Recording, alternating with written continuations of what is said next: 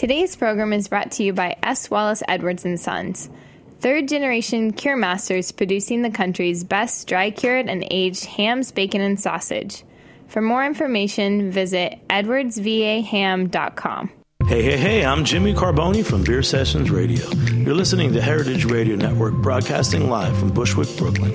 If you like this program, visit heritageradionetwork.org for thousands more.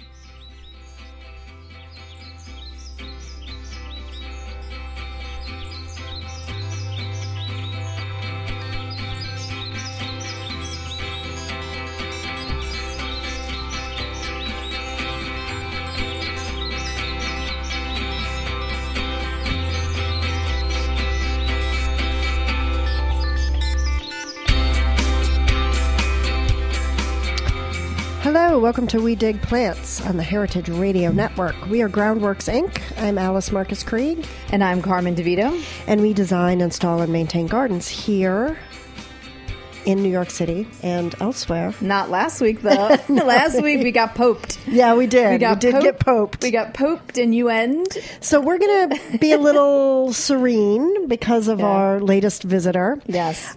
In today's show, we have a fellow garden designer with us, Jan Johnson, who was born in New York City and now works in Westchester, and her work is gorgeous. And that's Jan Johnson with an S-E-N. Welcome, Jan. Well, hello there. How are you? I'm doing great, and I'm thrilled to be with you today. Thank you. So this morning, Jan and I were talking about today's show and getting oriented, and we discovered that you were actually born in New York City and that you lived in Brooklyn. Yes, I grew up in Brooklyn, went to public schools there, and it's my home. So tell us, you had some really beautiful memories of how you came into the green plant world because of Brooklyn. It was you could never believe it coming from where I came from. I grew up, as you can imagine, you're both from Brooklyn, in an apartment, and and my schoolyard was all concrete, and there was not much grass or many trees at all where I lived, Sunset Park, Brooklyn. But the Brooklyn Botanic Gardens was my salvation. Yeah. And you also mentioned Greenwood Cemetery. And Greenwood Cemetery, absolutely. In fact, my grandmother would take her kids there on picnics on Sunday. That was the family picnic ground. For my family, too. We actually have these hilarious pictures of my dad as a little boy, like frolicking around the grave. The Greenwood Cemetery. All the after church, all the families went to Greenwood Cemetery. Right. Well, that was really how the parks, the idea for a public park came about was because of the cemeteries. Yeah, and some of them are, as you know, are quite beautiful. Yeah. Beyond Greenwood, there's some in Massachusetts, and there's some classic ones that are real. They're real parks. Absolutely gorgeous. So then you went to college. You said you went to a Quaker college and you studied landscape architecture, and then you got a master's degree in planning. Talk a little bit about that. Well, what happened for me was that and this is many decades ago, I went to an art high school in New York City, but I also loved plants. Uh-huh. So my guidance counselor, nobody back then knew the term landscape designer, especially if you lived in the city. Right. So my guidance counselor said, well, you like drawing and you like plants, why don't you be a botanical illustrator? And I told her, well, I was thinking of becoming an architect.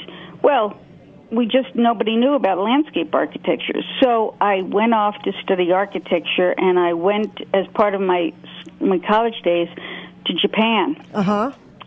And worked as an intern in a Japanese architecture office. But what happened to me was that I lived in a city called Kyoto, where all the legendary Japanese gardens are. Right. And on the weekends, I would visit those gardens, and I just flipped out. I just said, this is the most beautiful place I've ever been. And I went back to the architecture office, and I put the buildings in the side of the hill underground and started to design all the pathways and the trees. And my sensei said to me, "You are not an architect. You are a landscape architect," and sent me off to a landscape architecture office in Japan. Cool. And then you had some training in Honolulu. Oh, yes. So what happened then was, from there, I came home to New York and went through a major culture shock, as you can imagine. Right. And thought, well, what do I do now? I want to study landscape architecture. This is what And I went to University of Hawaii, and that was back when, tuition was like $200 a semester. Right. Seriously. Yeah. And it was very inexpensive for me to go there, and that's where I studied landscape architecture. And what a place to learn about plants. Oh my goodness. Yeah. Oh my goodness. It was great. It was just fabulous. I don't know why I left. Yeah. it was great. Yeah. Well, you jumped from one island of Manhattan to to the Big Island. Yeah, you've done a little bit of island hopping, Jan. Yeah. But I did come back, and I'm so glad I did, because the New York area is just so beautiful, and of course New York now, as you well know, has become quite a center of design, whether it's the High Line or Central Park or whatever it is. It's just right. It's got caught up with everybody. And then some. And so then you went on to teach. You were a professor at Columbia University's now defunct landscape design program, sadly, that's closed. And then you also do some teaching at New York Botanic Garden. That's right, because, I've been in now this profession for 45 years. Wow. And when I came out and I graduated at University of Hawaii and I came back to New York, it was not that well developed, the profession here. Mm-hmm. It was still concrete plazas. This was in the 1970s. Uh-huh. And so I went up to this hotel called Mohonk. Uh-huh. Yeah. Mohonk? Yeah. And I got myself a job there just right out of college, and the head gardener was from France. He had studied in Versailles. And not studied in Versailles, excuse me, he worked in Versailles. He had been trained since he was 13 years old to become a professional gardener to work on all the grand estates in France. Right. But he decided to come to America to make his fortune, and that's how I met him. And so I then went to work with him on the grounds of Mohonk Mountain House, which is a beautiful place for people who haven't been there. It is quite... Yeah, it's gorgeous. About 2 hours outside New York City. Uh-huh. And I learned everything from him about planting and plant bed prep and flowers and everything. Like the real nuts and bolts, right? So then I, put that together, and so I had the hands-on experience as well. So, Jan, how was it in the 70s as a woman landscape architect? Was it hard? It was ridiculous. Yeah. It was ridiculous because it was just not... It's so hard to explain to young women today what it was like back then. Right. It was just not done. That was not your place. Mm-hmm. And so as a young woman, I had to constantly prove to everybody that I knew what I was talking about. Mm-hmm. Constant. It was like I was representing my gender. I was representing womanhood, in the profession. So I had to know all the plant names. Guys would query me and say, okay, what's the name of that? And I would say Chamaecyparis spicifera fallifera aurea, and then they were so surprised I knew it. And of course, that didn't help. It didn't help that you knew it. No, they didn't. Right. You're just constantly being challenged. And today, of course, you go into... I was the only female in landscape architecture classes. Mm-hmm.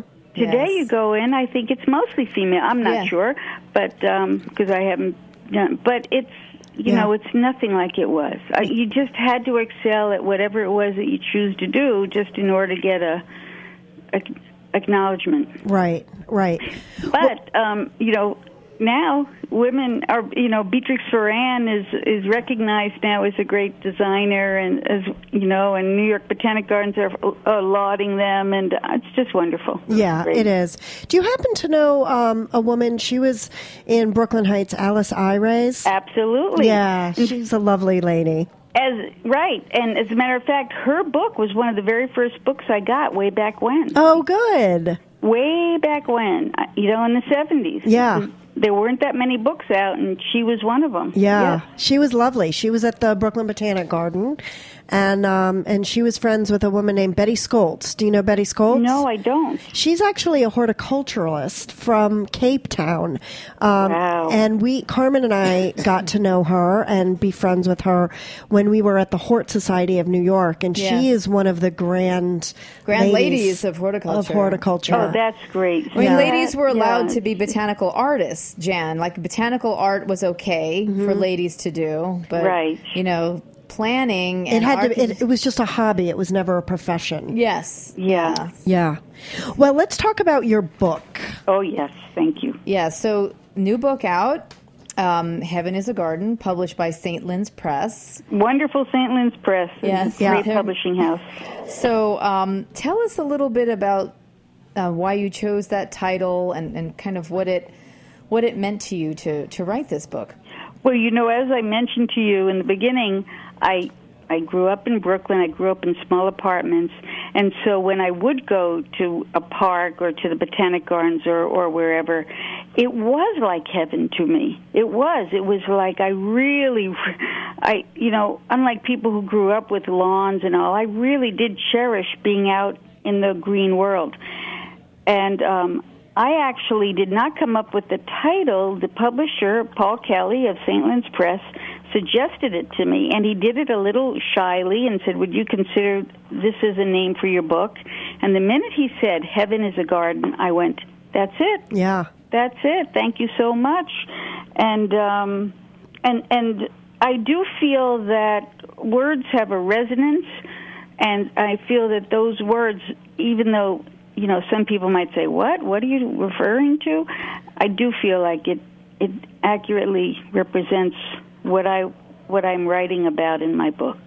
Well, exactly. And honestly, when you look at your website, and I spend a lot of time looking at all of your photos and your work, it is gorgeous. It is very geometric, but there's such rhythm and Thank you. Patterning, but it's so seamless, and it is very tranquil. That is exactly the word, and serene. And your book really is a lot about the design and how to achieve that, because the photos are effortless. Like they took my breath away. The stonework and the water and the repetition and just the. Well, I have a feeling that the time in Japan had a big impact on you, Jan. Very big impact. I mean, I just lived in those gardens on the weekends, and I just said, it seems like you absorbed it. How did they do this? Yeah. And this is an interesting thing I talk about in my talks, where I know why I started to study landscape design was because of the feeling I experienced in those wonderful Japanese gardens. And so there I go, very diligently studying in landscape architecture in the college classes. But nowhere did anyone ever talk about how to create an outdoor space that makes you feel the way I felt, tranquil, uplifted, elevated. Mm-hmm. And they talk about as you guys know, because you do it for a living. They talk about drainage, they talk about access, they talk about shade patterns. And I said, but when do you talk about how to make a space that makes you feel so great? Where's the emotion in it? Exactly. And because they never did, I had to figure it out on my own. And it's, all these decades now where I've been thinking about it. And that's what I wanted to share with everyone in my book, Heaven is a Garden. So one of the kind of some design themes that come up in your book are the wonders of nature, simplicity, sanctuary, and delight. Yes. How to highlight a power spot in a new project. Sheltered corners, east-facing gate, auspicious. Trees for special atmosphere, the mysteries of color, rock renaissance in a garden, and the magic of water. So these are kind of design words that have emotional feeling associated with them. You were telling me about some ancient techniques for creating serene outdoor spaces. Can you talk a little bit more about that? Oh, I would love to. And, you just have to shut me up after a while. But I'll give you an example, because when I say looking to the ancient traditions for insight into how to create a space that makes you feel wonderful, every tradition talks about the four directions, whether it's the Celtics or Hawaiian or South American or Japanese or Native American, whatever it is, they all refer to the four directions. Mm-hmm. Now, in our daily life, we have GPS. You ask a kid where north is, they have no clue. And right? You ask a grown-up where north is, they wouldn't know at this point. Yeah. Whereas in not so distant past, the four directions really did run our lives, because the sun came from the south and rose in the east, and they didn't have electric lights, so everybody knew where the north and south was. Well, I found it very interesting that all the cultures ascribe the same qualities to the four directions. When I say qualities, I mean like characteristics. Mm-hmm. And I talk about that in the book. Like, for example, the north side is always the shady side, since the sun is in the south. So the north side of a building, the north side of a tree, the north side of a garden, that's the shady side, and that's the quiet side. So if someone has a backyard and it's in the north side of the property, and this could be in Brooklyn too, and it's the shady side, then work with that. And this is what I talk about. North is associated with stone in all the cultures, and meditative gardens, contemplative, and viewing gardens. And so when you look to the north, work with that, and highlight that, with the ferns and the astilbes and the hostas and whatever else. Mm-hmm. And going along with that, I'll just say one more thing about the directions, although I go on to it more in the book, is that of all the four directions, the most auspicious direction considered by all the cultures is east. Now, why is that? Well, this is so interesting. I talk about this. If you look at Gothic cathedrals, like, say, St. Patrick's Cathedral in New York, or St. John the Divine in New York, or in Europe, the congregations always face east. Yes, that's true. Yeah. Yeah, I'm thinking about it. You're right. Yeah, the cathedral is facing west, but the congregation is always facing east. Yes. If you look at the great old libraries of the world, not the new ones, but the old ones, let's say the 42nd Street Library. Uh-huh. And this is true for all the great libraries of the world, the windows, they're always facing what direction? East. And the Native American teepees, they always had them open to the east. And Vastu, which is like feng shui, it's an Indian form of understanding space, they always tell students to face east when they're studying for their exams. So what is it about east, right? Well, most people will say, well, east is where the sun rises, and so that makes a lot of sense, and that's true. Right. That's absolutely true. That's where the sun rises, so people face east. However, what they've discovered is that our synapses in our brain fire more rapidly when we face east. Isn't that fascinating? That's cosmic. Yeah, you're freaking me out right now. That's cosmic. We're getting on a whole celestial plane. It was the moon last night, I think. Yeah. That's right. Yeah, the moon. And so east is also the direction where plants grow the best. If you have a vegetable garden or a rose garden, you should get the eastern light, because plants wake up the way we do, and they want their sunlight right when they wake up. They don't want to wait till 2 p.m. in the afternoon for their sun. They want that sun when they wake up so they can do the best growing. And that's a wise gardener's secret. Always have the veggie garden getting the east light. Uh-huh. So, however, one more thing with the east, because this is true for any kind of garden design. Vastu also says all front doors should face east, and gates to a city should face east. And if you think about it, when you lay out a building or you lay out a garden bed, what do they say? They say you orient the building. Mm-hmm. What does orient mean? Right, orient, just the word. East, right, yes. yeah. East. Orient means Yeah. east. Yes. Yeah. So they always want you to, the orientation of a building is just what it is, to face east, orientation. I always thought that was so fabulous. And that was like a light bulb that went off in my head when I learned I studied this, and I went, wow. So east is the most auspicious direction, and that's something all garden designers should know about. Mm-hmm. So there you are. That's an example of what I'm saying, looking to the ancient traditions. Okay, we have to take a break. Stay on the line, Jan. This is fascinating, and I wish I had a pencil so I could take notes. Hang on. It's all in the book. Yeah, you're listening to We Dig Plants on the Heritage Radio Network.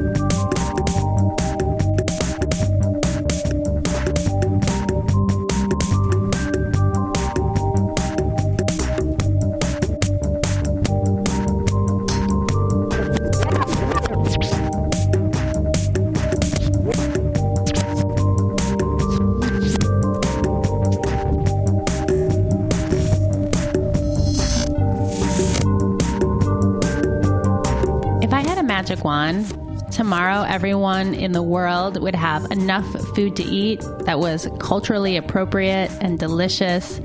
The planet would be thriving because all the food would have been grown and produced in a way that sustains us, both our bodies and our world. But man, I do not have a magic wand. What I do have is you and this radio station, the Heritage Radio Network. That's what we're here to do.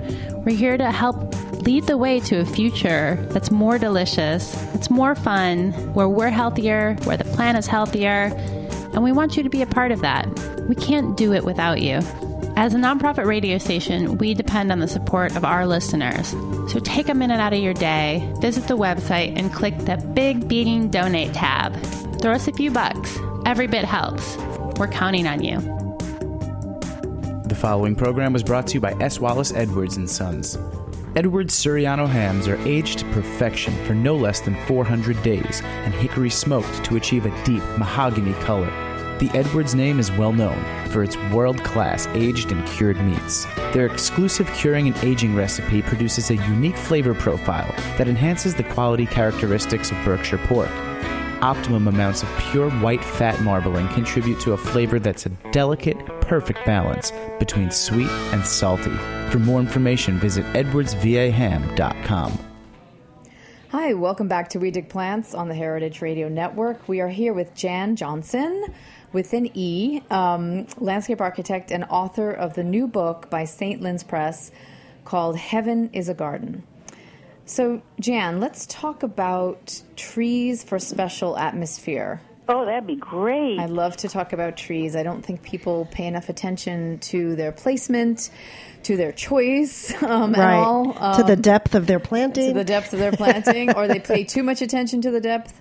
So tell us about that, trees? that process. I would love to tell you about trees. I actually, many years ago, wrote a book on trees for the Ortho series. It was called Ortho's All About Trees.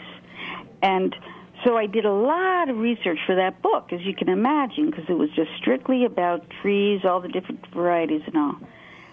But when I did all that studying about trees, of course, the thing that came through to me were the messages of the trees. And that was the one thing that they had no interest in talking about in that book. Yeah. They looked at me askance and they said, nope, cutting that part out. And what I was talking about is how people can literally attune to a tree. And maybe you know what I'm talking about. Yeah. It's like, yes, some people hug trees, but you don't have to hug them to attune to it. Right. You literally just have to be with the tree. Am I starting to lose the audience? No. No, elaborate on that, Jan. Explain, because again, this reminds me of the influence of the Japanese, your experience in Japan, right? I mean, that's surely influenced your thinking about this. Oh, yeah, absolutely. Well, it even goes beyond that, which I'd love to share this with you. It's not in my book, but when I was in high school, I joined the New York City Science Fair, and I did an experiment called the effect of sound on the growth of plants. Now, you have to understand, this was in the 1960s, and my science teacher laughed out loud when I told her. She thought it was the most ridiculous thing she ever heard of. She thought it was ridiculous. And long story short, I won first prize. Right on. Yeah. And the reason was because I found that the clicking, the tick-tock of a clock impacted the growth of plants tremendously, because I was living in apartments. I couldn't play music 24 hours a day. Well, fast forward several decades, I'm reading and I had found out through my research that high-pitched sitar music and violin music actually makes plants grow the fastest. And so, but I thought, well, maybe because it makes the cytoplasm flow faster or something. I wasn't quite sure.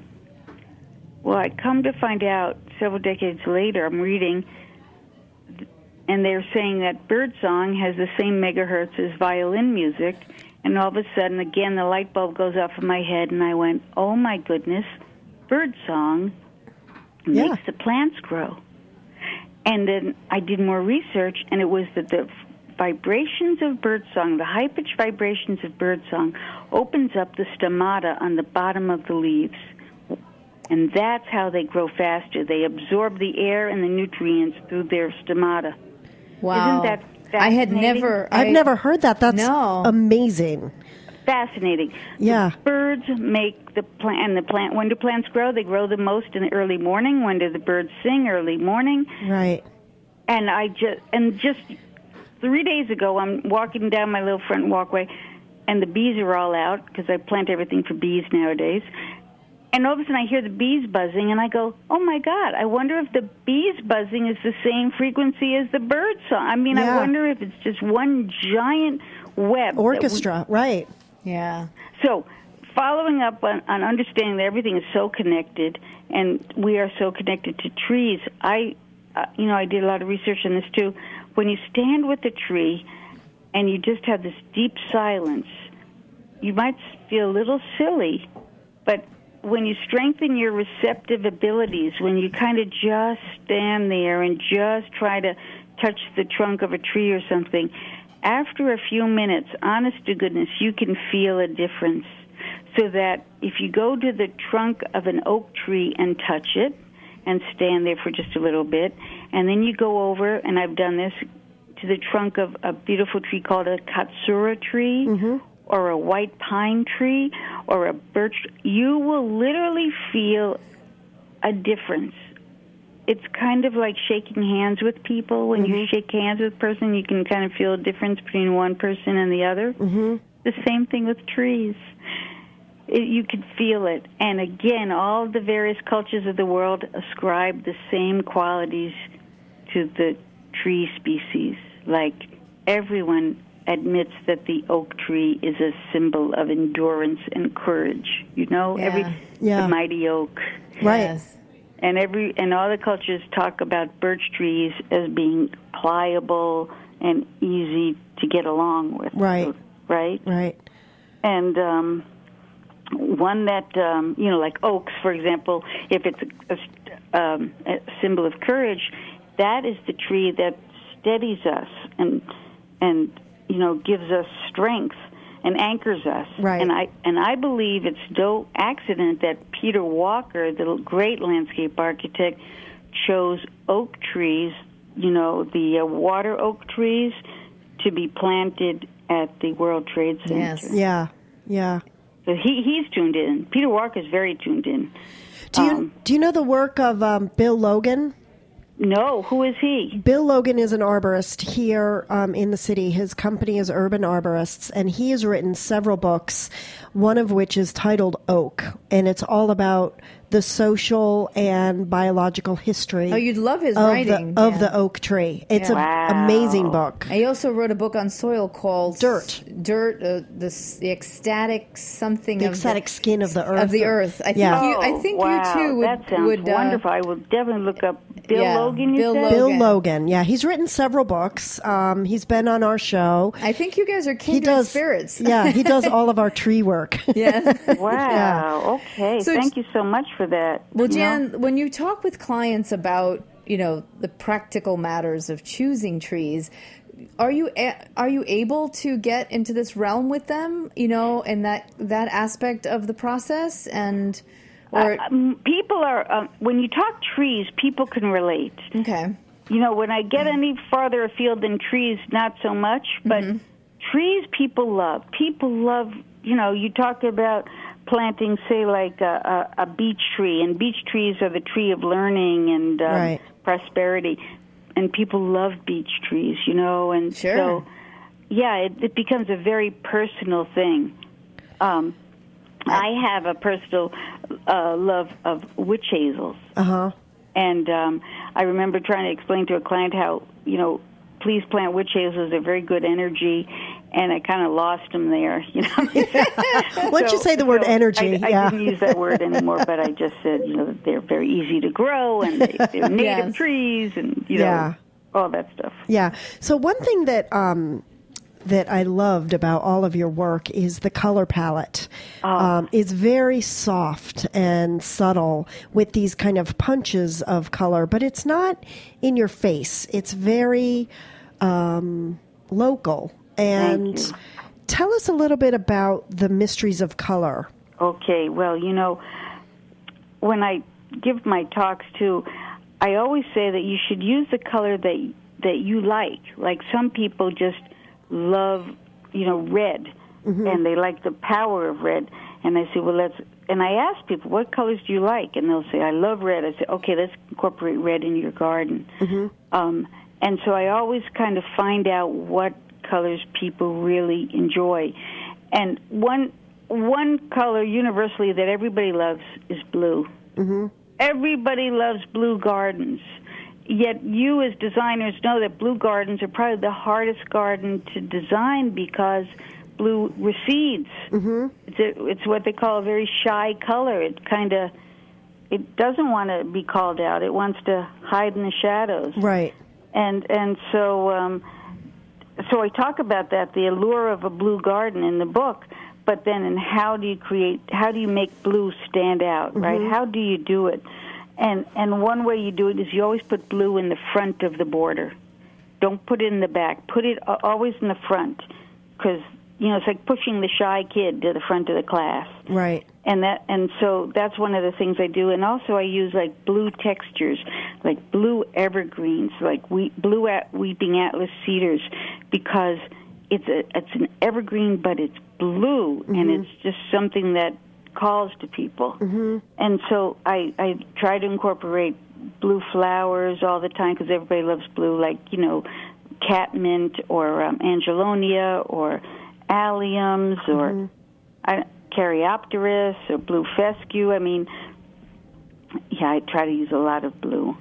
What I recall from your pictures was also the use of the kind of satellite neighboring colors. So there was a lot of silver and there was a lot of purple, which can bring about the idea of blue without being blue. Yeah. And that was what struck me, actually, was you would creating these kind of overall hues with the neighboring colors versus... Yes, and the other thing, too, is adding white, because white always seems to bring out the other colors better. Yeah, yeah. That is true, Jen. Alice and I, a lot of clients want a lot of color, and the city space is limited. And they're dark. And they're dark spaces, and very often they want a lot of color. And sometimes we have to really push when I send them the sort of, images of the flowers or plants and all the different colors and textures, we always include white. And there's sometimes resistance to it. They said, oh, well, white, that's a non-color. And I said, no, the white... that's interesting. I know. The white is important. The white is very important to balance and to neutralize.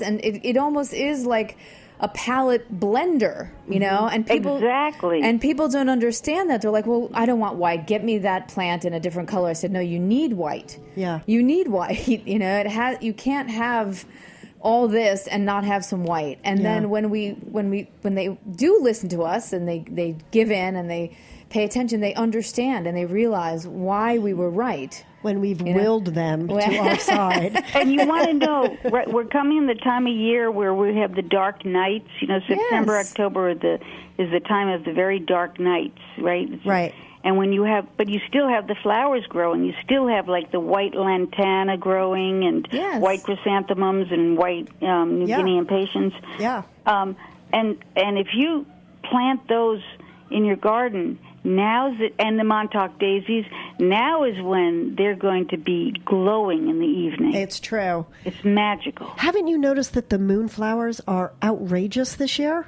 Oh, I haven't, but I wonder if there's anything to do with the moon. I don't know, but the moon parents at my parents' house, the moonflowers at my parents' house, are... they are saucers, and they just will not stop. They are just going and going and going. Oh, that's great. And it's just amazing. And we have a gray house, and then these white flowers against it. And it's just illuminating. It's unbelievable. Literally illuminating. Yeah. You know what I have in my little tiny backyard? I have the variegated dogwood, the shrub form, right? The variegated dogwood.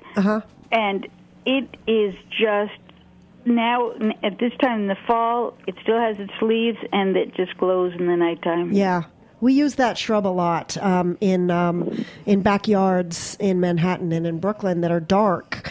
It really is amazing because it just lightens up the space. That and Hackanachoa and Acorus and all those yellow and white variegated plants are amazing for that.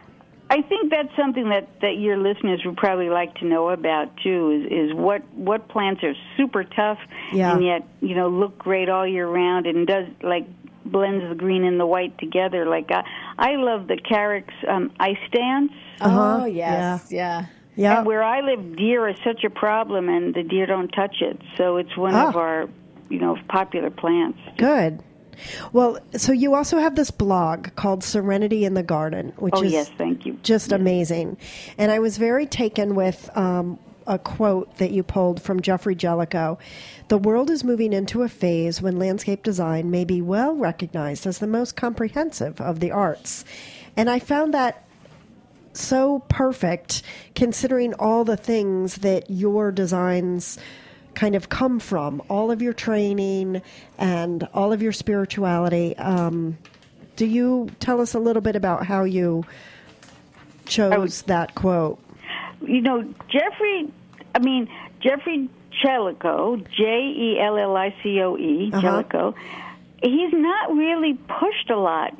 People don't really know who he is. I mean, if you're English, you certainly do. Right. But in this country, not. And I think he is one of the greatest writers on landscaping and the history of gardens. Mm-hmm. And I was reading his book, and that was just one of the lines in the paragraph as I was reading it. And I thought, oh, my goodness, that is so profound. Yeah. And he wrote it, several decades ago. Right. And it's so true, isn't it? I mean, not only do you have to know all the plant varieties and everything, you have to know everything there's to know about soil and light and drainage and paving, and it's comprehensive, just right. like he said. And I read that and I said, bravo, bravo. Yeah, it's design, it's art history, it's color theory. That's right. It's, English literature. It's everything wrapped up into one, It's culture. And it's been relegated, for so long, landscape design or garden design. And finally, I believe that people are starting to say, well, the design of our outdoor spaces is just as important, if not more important, than the design of our indoor space. I think so. I agree, especially as outdoor space becomes more and more a commodity. I mean, right. and more of a rarity. Right. I think it's harder for people now to be able to afford a home with a little bit of outdoor space, so that right. when you do have it, you want to make the most of it. You know, and Alice and I are finding that the sort of next generation of home buyers, that are a little bit younger than us, they're not necessarily wanting gardens per se like their parents did, Jan. I don't know if right. you're experiencing that, but they want more of an environment, like what you're creating. The outdoor room. The outdoor, yes. living space, so that they want to enjoy it and appreciate it, but they're not wanting to be mini horticulturists or mini botanists. They're not into that. They want to feel a certain way. Alice, you can definitely add to that because I don't have a space and I'm depressed all the time. Well, no, I meant in the sense of people asking us. Yeah. They're not necessarily saying I definitely want a rose and I definitely want a hydrangea. I want to feel this way or that way, Jan. Exactly, and that is exactly what I'm addressing. Yeah. How do you make outdoor spaces that make you feel good? And people would say to me, they'd go into these projects that I would do, whether it's big or small, and they say, I don't know what it is, but when I just walk in there, I just feel so good. Yeah. And I say, thank you so much. And it wasn't about, who did this, who designed it. It was more wow, this just feels so good. I want to stay here for a while. I want to linger here for a while. I spent hours looking at your website, at the photos. I felt thank you so much. It was lovely, just gorgeous and work. it is a labor of love. I have to say that I started my blog, Serenity in the Garden, several years ago, and I would wake up and I would just run to the computer to write before I went off to earn my living, which is similar to the way you guys work. Well, you have a lot of upcoming lectures, right? Can you? Yes, I am. I'm speaking in Lenox, Massachusetts next week to the Lenox Garden Club, and I'm also going to be teaching a class at the New York Botanic Gardens on stonework in the garden in early November. Ooh, I want to take that I want to take that, too. Yeah, it's a one-day class. It's really very popular. I mean, they keep asking me to give the same class every year. Yeah. I talk about the spirit of stone. I talk about how to read stones, how to place stones in the garden, how the Japanese used to do it. It's very popular. Yeah. Well, Jan, we could talk to you for hours, but unfortunately our time has run short. Yeah. Great. We are going to post all about your blog and the book and links to your website after the show, and we would love to have you back sometime I would love in the future. Thanks so much. Thank you. Thanks for being on We Dig Thank Plants. you for your work. Beautiful. Yes. Thanks again. Okay, bye-bye. Bye. So you've been listening to We Dig Plants on the Heritage Radio Network. Today's engineer was Liz Smith. Today's break music was provided by Knife Show. The theme song to our show is provided by Paul Andrew Watling, otherwise known as Super Compute Global. Today's sponsor is Edwards Virginia Ham. I have tasted their ham. It's amazing. Carmen said it was better than prosciutto. I know. And then a lightning bolt came and struck me. So thank you, listener, for tuning in. If you like what you heard, tell your friends to subscribe to the show on iTunes, and feel free to get in touch with us at heritageradionetwork.org. I also wanted to add on a personal note, one of my goals for October is to listen to at least once each of the 30-plus shows. So I'm going to do 30 shows or more in 30 days, and I hope that you join me in at least trying some other shows on the network, because there's so many that are great. Next up is a short clip of Evolutionaries, another great show found right here on the Heritage Radio Network. Thanks for listening. Happy gardening. I think think talking about the ingredients is I don't know if disingenuous is the right thing, but I find it a little tiresome to say, well, we go and get the best ingredients. No shit, we get the best ingredients too. Chef Wiley Dufresne shares his thoughts on ingredients and cooking. Now, if you want to talk about the farmers, you want to talk about the people who are putting their hands in the ground, because that's a really hard job. That job's not fun at all. And I think that we can talk about them forever, and I think we should talk about them. The people that help harvest our ingredients are important, but to talk about, well, we got this really good okay, me too. You know, it's your job as a chef to start with the best ingredients. What you choose to do with them is, I think, totally up to you. And one is not right and one is not wrong. I do think it's wrong to start with, well, let's talk about these ingredients. Like, we don't talk about the beautiful fish that we have flown in from Japan twice a week for you, because we believe that you should expect us to source good ingredients. And that's my feeling, is that any chef worth his or her weight wants to start with good product for any number of reasons. You want to have good product. You want to have good equipment to work with that product. Is somebody out there going, I have the crappiest ingredients and rusty pans and we make awesome food, come on down? I mean, nobody's saying that. That's crazy. No, we start with good ingredients, and we have an approach of how we want to handle them and what we want to do with them, as does every other chef. And I think let's talk about what you're doing. Not talk about where you shopped, because that's not as compelling a story. For more of Wiley's stories and thoughts, listen to Evolutionaries, available on iTunes and heritageradionetwork.org.